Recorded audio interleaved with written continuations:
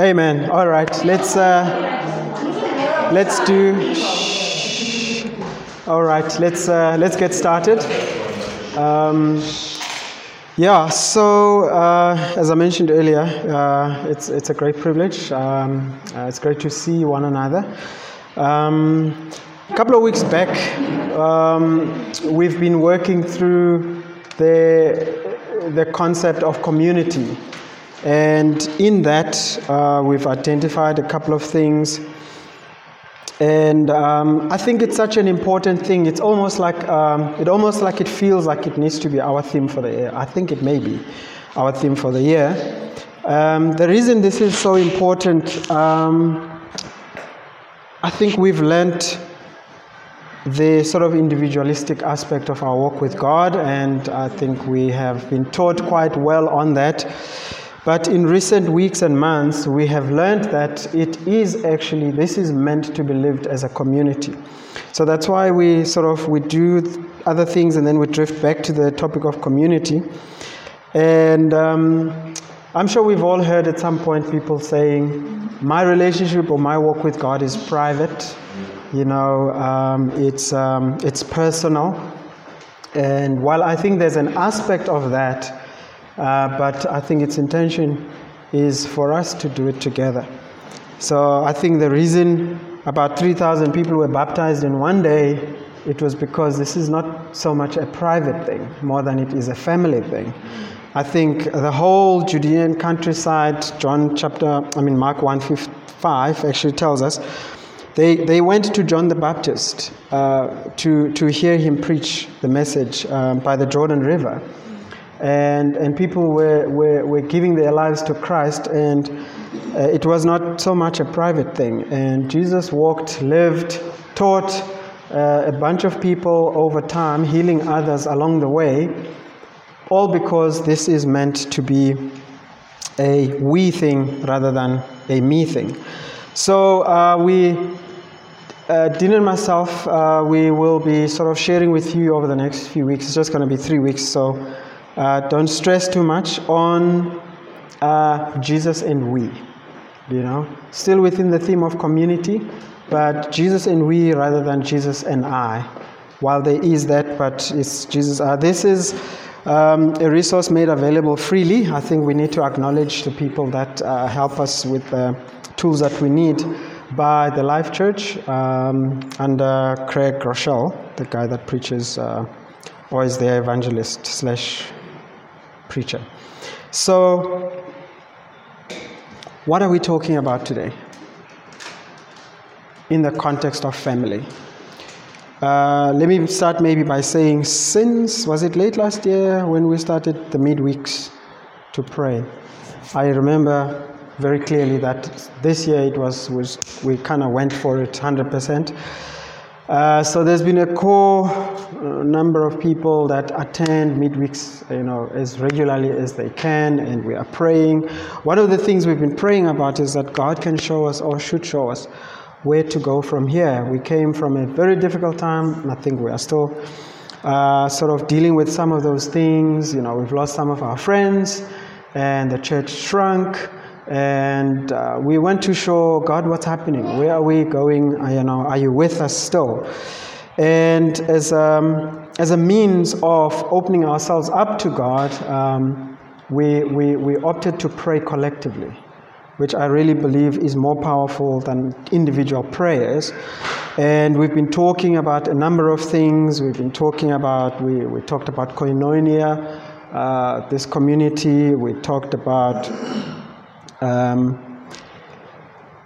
about living life together, intentionally reaching out to each other, and some of our brothers and sisters who are currently limping at the moment, they are struggling to bring themselves to the meetings of the body for many reasons, and it's some of them are circumstances that are sort of you can appreciate. As a person, that people go through different things. Maybe some of us, it is a question of, is Jesus still Lord, really?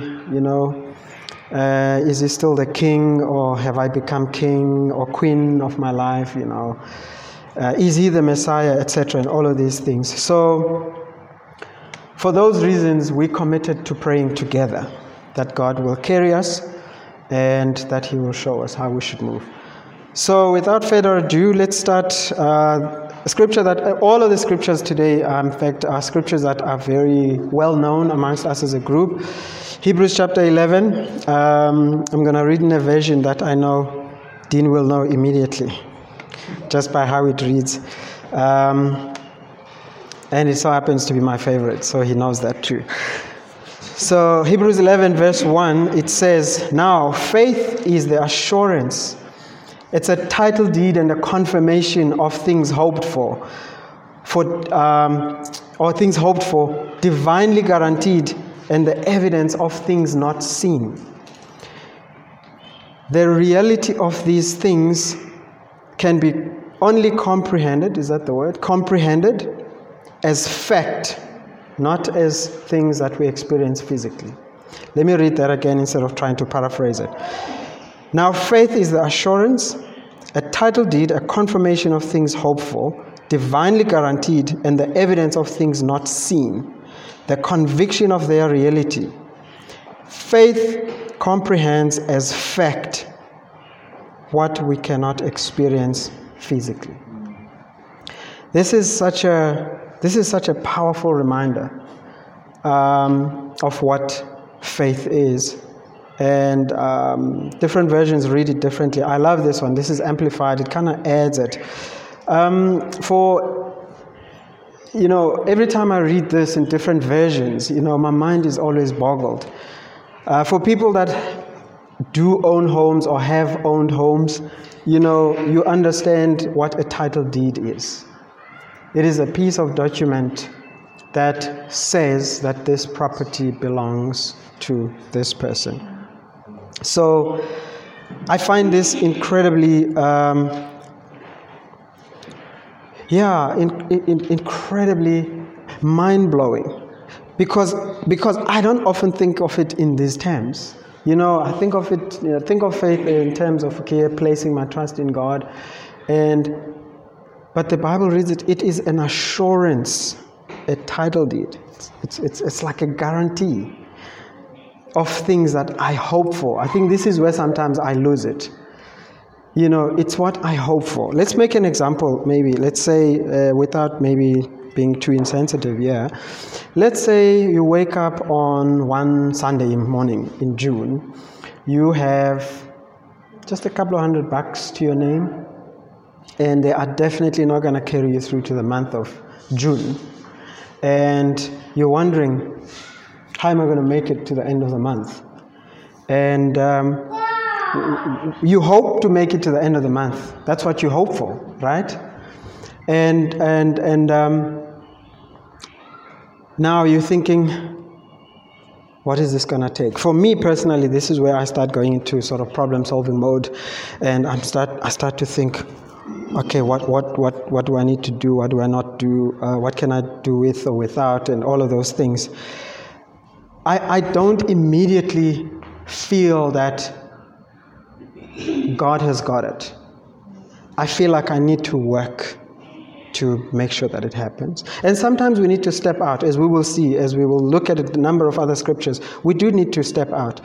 And again, please, if maybe this is too close home, trust me, I'm on the same boat. I'm not trying to be insensitive here. But what I'm trying to say is, how we see this and how we experience this, is it as the scripture describes? You hope to be financially okay just till the end of the month. God takes care of the rest. We try not to worry too far down the line. Do I have an assurance of that? How much I worry will tell me whether I do have an assurance or not. How much I stress about it will tell me. So, and we start to think, okay, maybe I need to speak to the wife to see if there's anything that she's got, or maybe I need to speak to a friend, I need to speak to a colleague. And sometimes we hesitate because we're worried about we don't want to lose our dignity to people that we care about, We don't want to be always seeming like we are in need or we need to be rescued, etc. We worry a little bit about our image, We consider carefully who do we talk to, who do we present our circumstances to, and what they can do about it. So, and I understand. You can't just go around blurting out your challenges in life. But sometimes within the family, we need to be a little bit more vulnerable with one another. We need to be a little bit more trusting. And sometimes it doesn't mean that when somebody shares their challenges that you have a solution. And I know because we mean well, we start to immediately feel, oh my goodness, what can I do? And we go into this state. So what is the book of Hebrews, or this verse in Hebrews, telling us? It's telling us, perhaps instead of being busy, worried about how we're going to look or our image and other things, we put ourselves out in order for God to work, and understand that sometimes this is not something we can touch, taste, smell, and feel. So, again, I ask the question, I'm wondering if this scripture boggles your mind as much as it does. As I'm talking to you guys about it, I'm not even sure if I'm connecting 100% with what it's saying. So why am I bringing all of this up? There are 2 times in the Bible where Jesus is recordedly or reportedly amazed. And again, as I said, it's scriptures that we know of. Mark chapter 6, verses 5 and 6. It reads as follows, so I'm already there. It says, he could not do any miracles there, except obviously this is Jesus' hometown. He could not do any miracles there except lay hands on a few sick people and heal them. He was amazed at their lack of faith. Now, this is not necessarily a very positive thing, that led to Jesus being amazed. And the issue here is obviously he's in his hometown. Jesus, first miracle at the wedding, he changes water into wine, and those people that were privy to what happened then were blown away. They were told to just fill these cans or these sort of clays of jar with water, and then Jesus tells them, scoop and go give to the master of the ceremony to taste. And the guy is blown away. He's like, where has this been? So Jesus was a miracle worker. He was somebody who was performing miracles, and he had healed people in various ways. But in his hometown, the only thing he could do was lay hands on people. So I was thinking, what could have been happening with these people that they could not see Jesus for who he is? And the problem is this. I sort of speculated. Some of us grew up in front of people, right? In communities where we lived, and sometimes some of these people never really get past the fact that we have grown up. We have become grown-ups. And they always see us from when we were kids. They remember us for some of the stories and events that took place when we were younger, and they can't see. So I don't know if this was an issue here. Obviously, the scriptures don't record stuff that's really not critical or important. So, we remember the story of Jesus moving they went to Jerusalem. As it was the Jewish custom to do at a certain time of the year. And as the family was making their way back, Jesus is not there. What does that look like in the community? It's like, where is this child? This child of Joseph's is so naughty, And those aunties that are, Mary should really whip him when she finds him, that sort of thing. So this is the same Jesus that now these people of his town are being told that he performs miracles. It's like, son of Joseph, that one? That one that got up to a couple of, situations now. And so I'm just speculating, what is it that prevented these people from seeing Jesus for who he was? I don't know. I don't have the answers. The fact is, Jesus was amazed at the lack of faith. So that is an incredible thing for God himself to be amazed at. Let's look at another one where Jesus is reportedly amazed, and luckily here it's not for a bad reason. So in Matthew 8, chapter 5:13, I'll read quickly. It says, when Jesus had entered Capernaum, don't know how to pronounce that properly, a centurion came to him asking for help. Lord, he said, my servant lies at home paralyzed, suffering terribly. Jesus said to him, shall I come and heal him? The centurion replied, Lord, I do not deserve to have you come under my roof, but just say the word, and my servant will be healed. For I myself am a man under authority, with soldiers under me. I tell this one, go, and he goes, and I tell that one, come, and he comes. I say to my servant, do this, and he does it.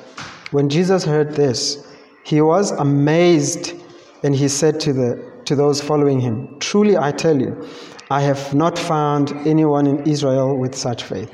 Obviously, this is an incredible thing. At first, I didn't quite, not just now, but initially I could never really understand.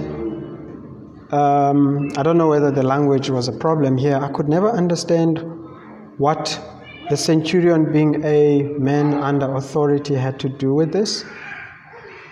And as I've learned and as I've sort of studied, I've come to a sort of conclusion, obviously learning from Bible scholars that have studied this thing in Greek, is that the centurion understood Jesus as a person and the authority that he held, rather than understood him for his capabilities. So that's why for him he said, I am not worthy of you to come to my home. You are too awesome, or whatever was going on in his mind. But he saw Jesus for who he is. He said, Lord, I am not worthy. Just say the word, I know it will be done.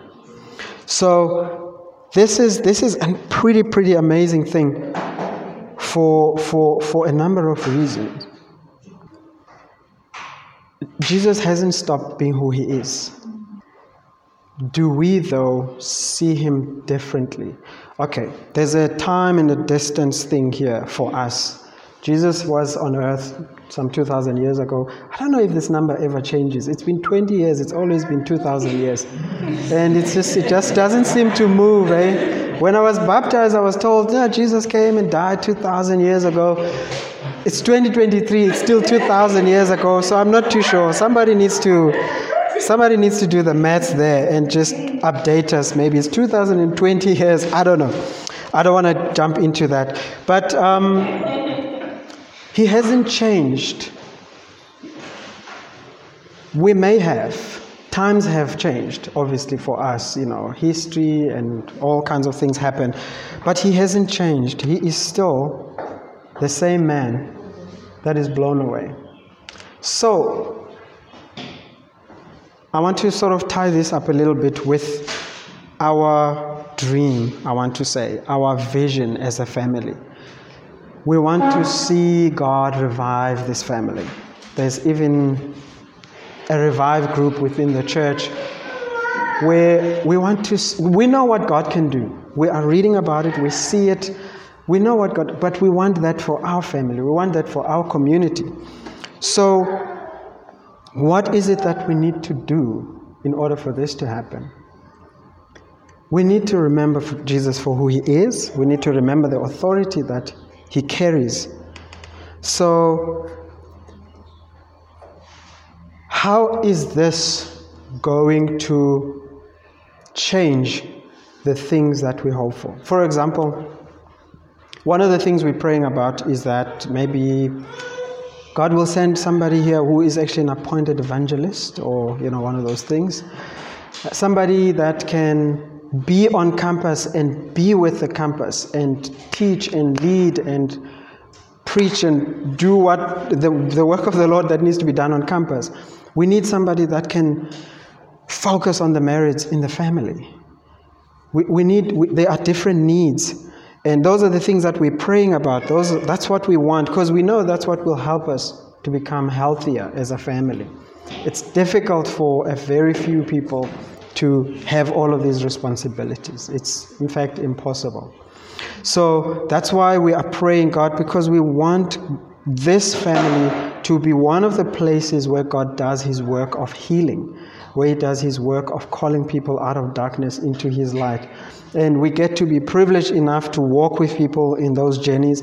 We get to witness the miracles that Jesus is performing in these people's lives and in our own lives. So it becomes, again, very important that we are called to a faith that cannot, if it doesn't show, we have to ask if it's there. That's something that's really on my heart. Church, my hope and prayer today was that we have a conversation that leaves us encouraged about what God's word says to us. But the Bible is written in such a way that as much as it encourages, it also challenges us. I don't want to heap us with guilt. I don't want to heap us with shame. I don't want to heap us. We're a small group, but we've got big dreams. We've got big hopes for this family. We want to see God move in this family. And things may not happen just like that. It's going to take work. But it needs for us as a family to live out this faith, to hold on to Jesus as the King who has the authority to make these things happen and to transform us into the people that we need to be in order for these things to happen. If we look at just the two examples up at the top here, what must have the centurion thought approaching Jesus? Was he maybe worried about what people are going to say? Because I'm not hearing that in fact, I think he was a Roman. I'm not hearing that he was somebody who followed Jesus, or he was a Christian or some other religion. But somehow he believed in him, he believed in who he was. Not only did he believe in who he is, he believed that if he said this, it would be done. So, for us to grow as a community, we have to believe that Jesus, Scriptures tells us that he wills it. Therefore, it can happen. But where is our role? Where is our centurion role in that?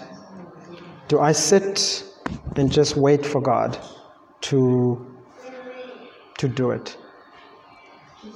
Somebody needs to step out. We all need to step out in some other way. In Matthew chapter 17, I think we know this one also very well. Jesus replied, "Because you have so little faith, truly I tell you, if you have faith as small as a mustard seed, you can say to this mountain, 'Move from here to there,' and it will move, and nothing will be impossible for you." So I googled the mustard seed, as you imagine. And I don't know whether it's an exaggeration, but all of the pictures that I could see there, sure, it's just this tiny little thing, like literally like that.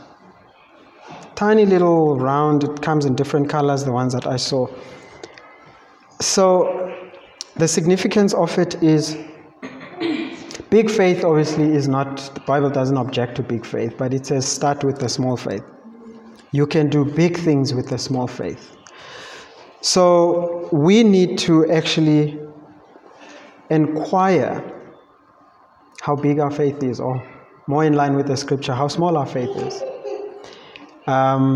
As a community. If now, maybe let's just have a little bit, maybe this got too serious than what I'd hoped it would. If we were to rank ourselves as a community between 1 and 10, I can't say 0 because 0, I don't think we would be here if it was 0 faith. Maybe it might be, I don't know. But let's start at 1. Let's be gracious and say, let's start at 1 to 10. Okay, 1 being very, very small. 10 maybe mustard seed size, I don't know. Or maybe bigger. Can I take a few hands just to say, where would you place us as a community in our faith? Not individually. Don't look at it as your own, where you are and what's happening currently with you. And because I know sometimes we answer these questions with those lenses, in the context of where we feel we are personally. But just as a community, just take a leap of faith and throw a number. Katlehoy, brave man. Hey? 7. Awesome. Yeah, that's very encouraging. It's very encouraging. Masins? Still thinking. 6.2. Still quite very good. 3, Kate says. Okay. All right. No, remember, we're just giving our own perspective of it. Okay. I know these are not necessarily very spiritual means to measure these things, but just because the reason I'm asking the question, I believe that sometimes it affects or it influences how we see the family as well, how we see the community. So it's sometimes good to say it out loud, to hear ourselves say it, instead of having a sense about it. And we can never really show whether it's just us or maybe it's just how we see things or maybe a little experience we've had. Is this something that we're all getting a sense? But it's quite spread out. I mean, from 8 down to 3. So the point is that there is room to grow in our faith, and that is going to look different for all of us. But the bottom line is we want to amaze Jesus with our faith. And I'm not sure what it'll be for each and every one of us. Because we walk based on, there's quite a number of variances between us here. So, but the objective is the same, the route is not going to be the same. So let's grow in that, let's grow in our faith. As I sort of come to a close, I'm just going to read a couple of scriptures for us. And then I will sort of summarize this.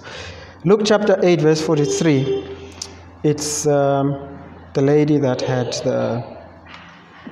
the bleeding issue.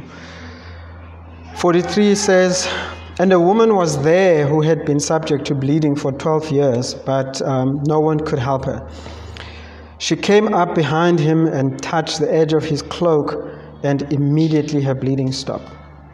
So I think this is one of the scriptures that I did not understand quite correctly. I didn't understand what this bleeding was about, and I think it was also maybe explained incorrectly. So this is what in medical terms it would be referred to as hemorrhaging, and basically you're bleeding through your blood your veins basically that have popped.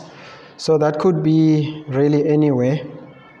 But that's what she was struggling with. She had spent all of her money. She had gone to just about anybody that she could gain access to. And there was still no help. And she realized who Jesus was.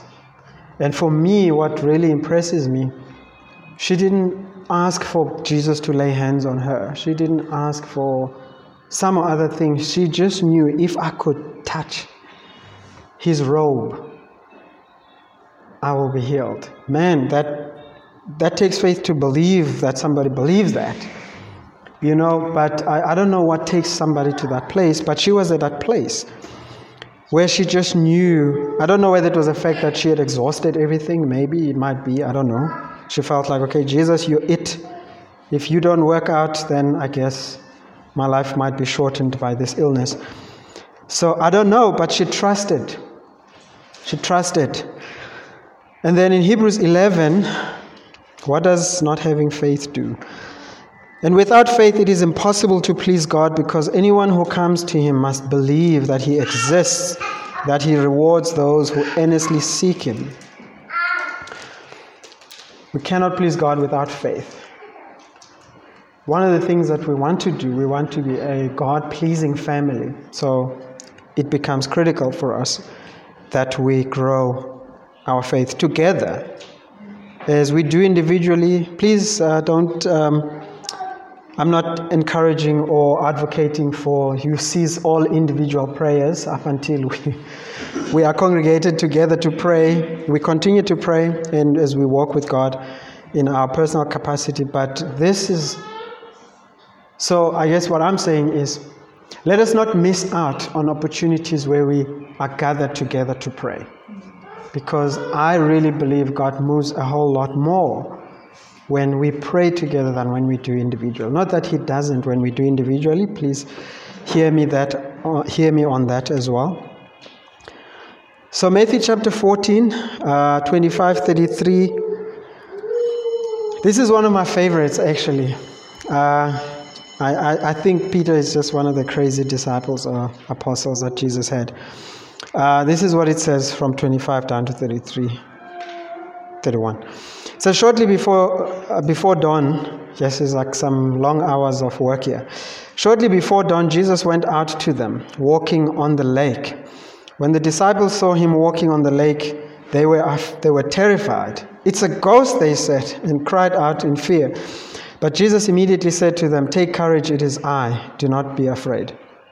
"Lord, if it's you," Peter replied, "tell me to come to you on the water." "Come," he said. Then Peter got down out of the boat, walked on the water, and came towards Jesus. But when he saw the wind, he was afraid and beginning to sink, cried out, "Lord, save me." Immediately Jesus reached out his hand and caught him. "You of little faith," he said, "why did you doubt?"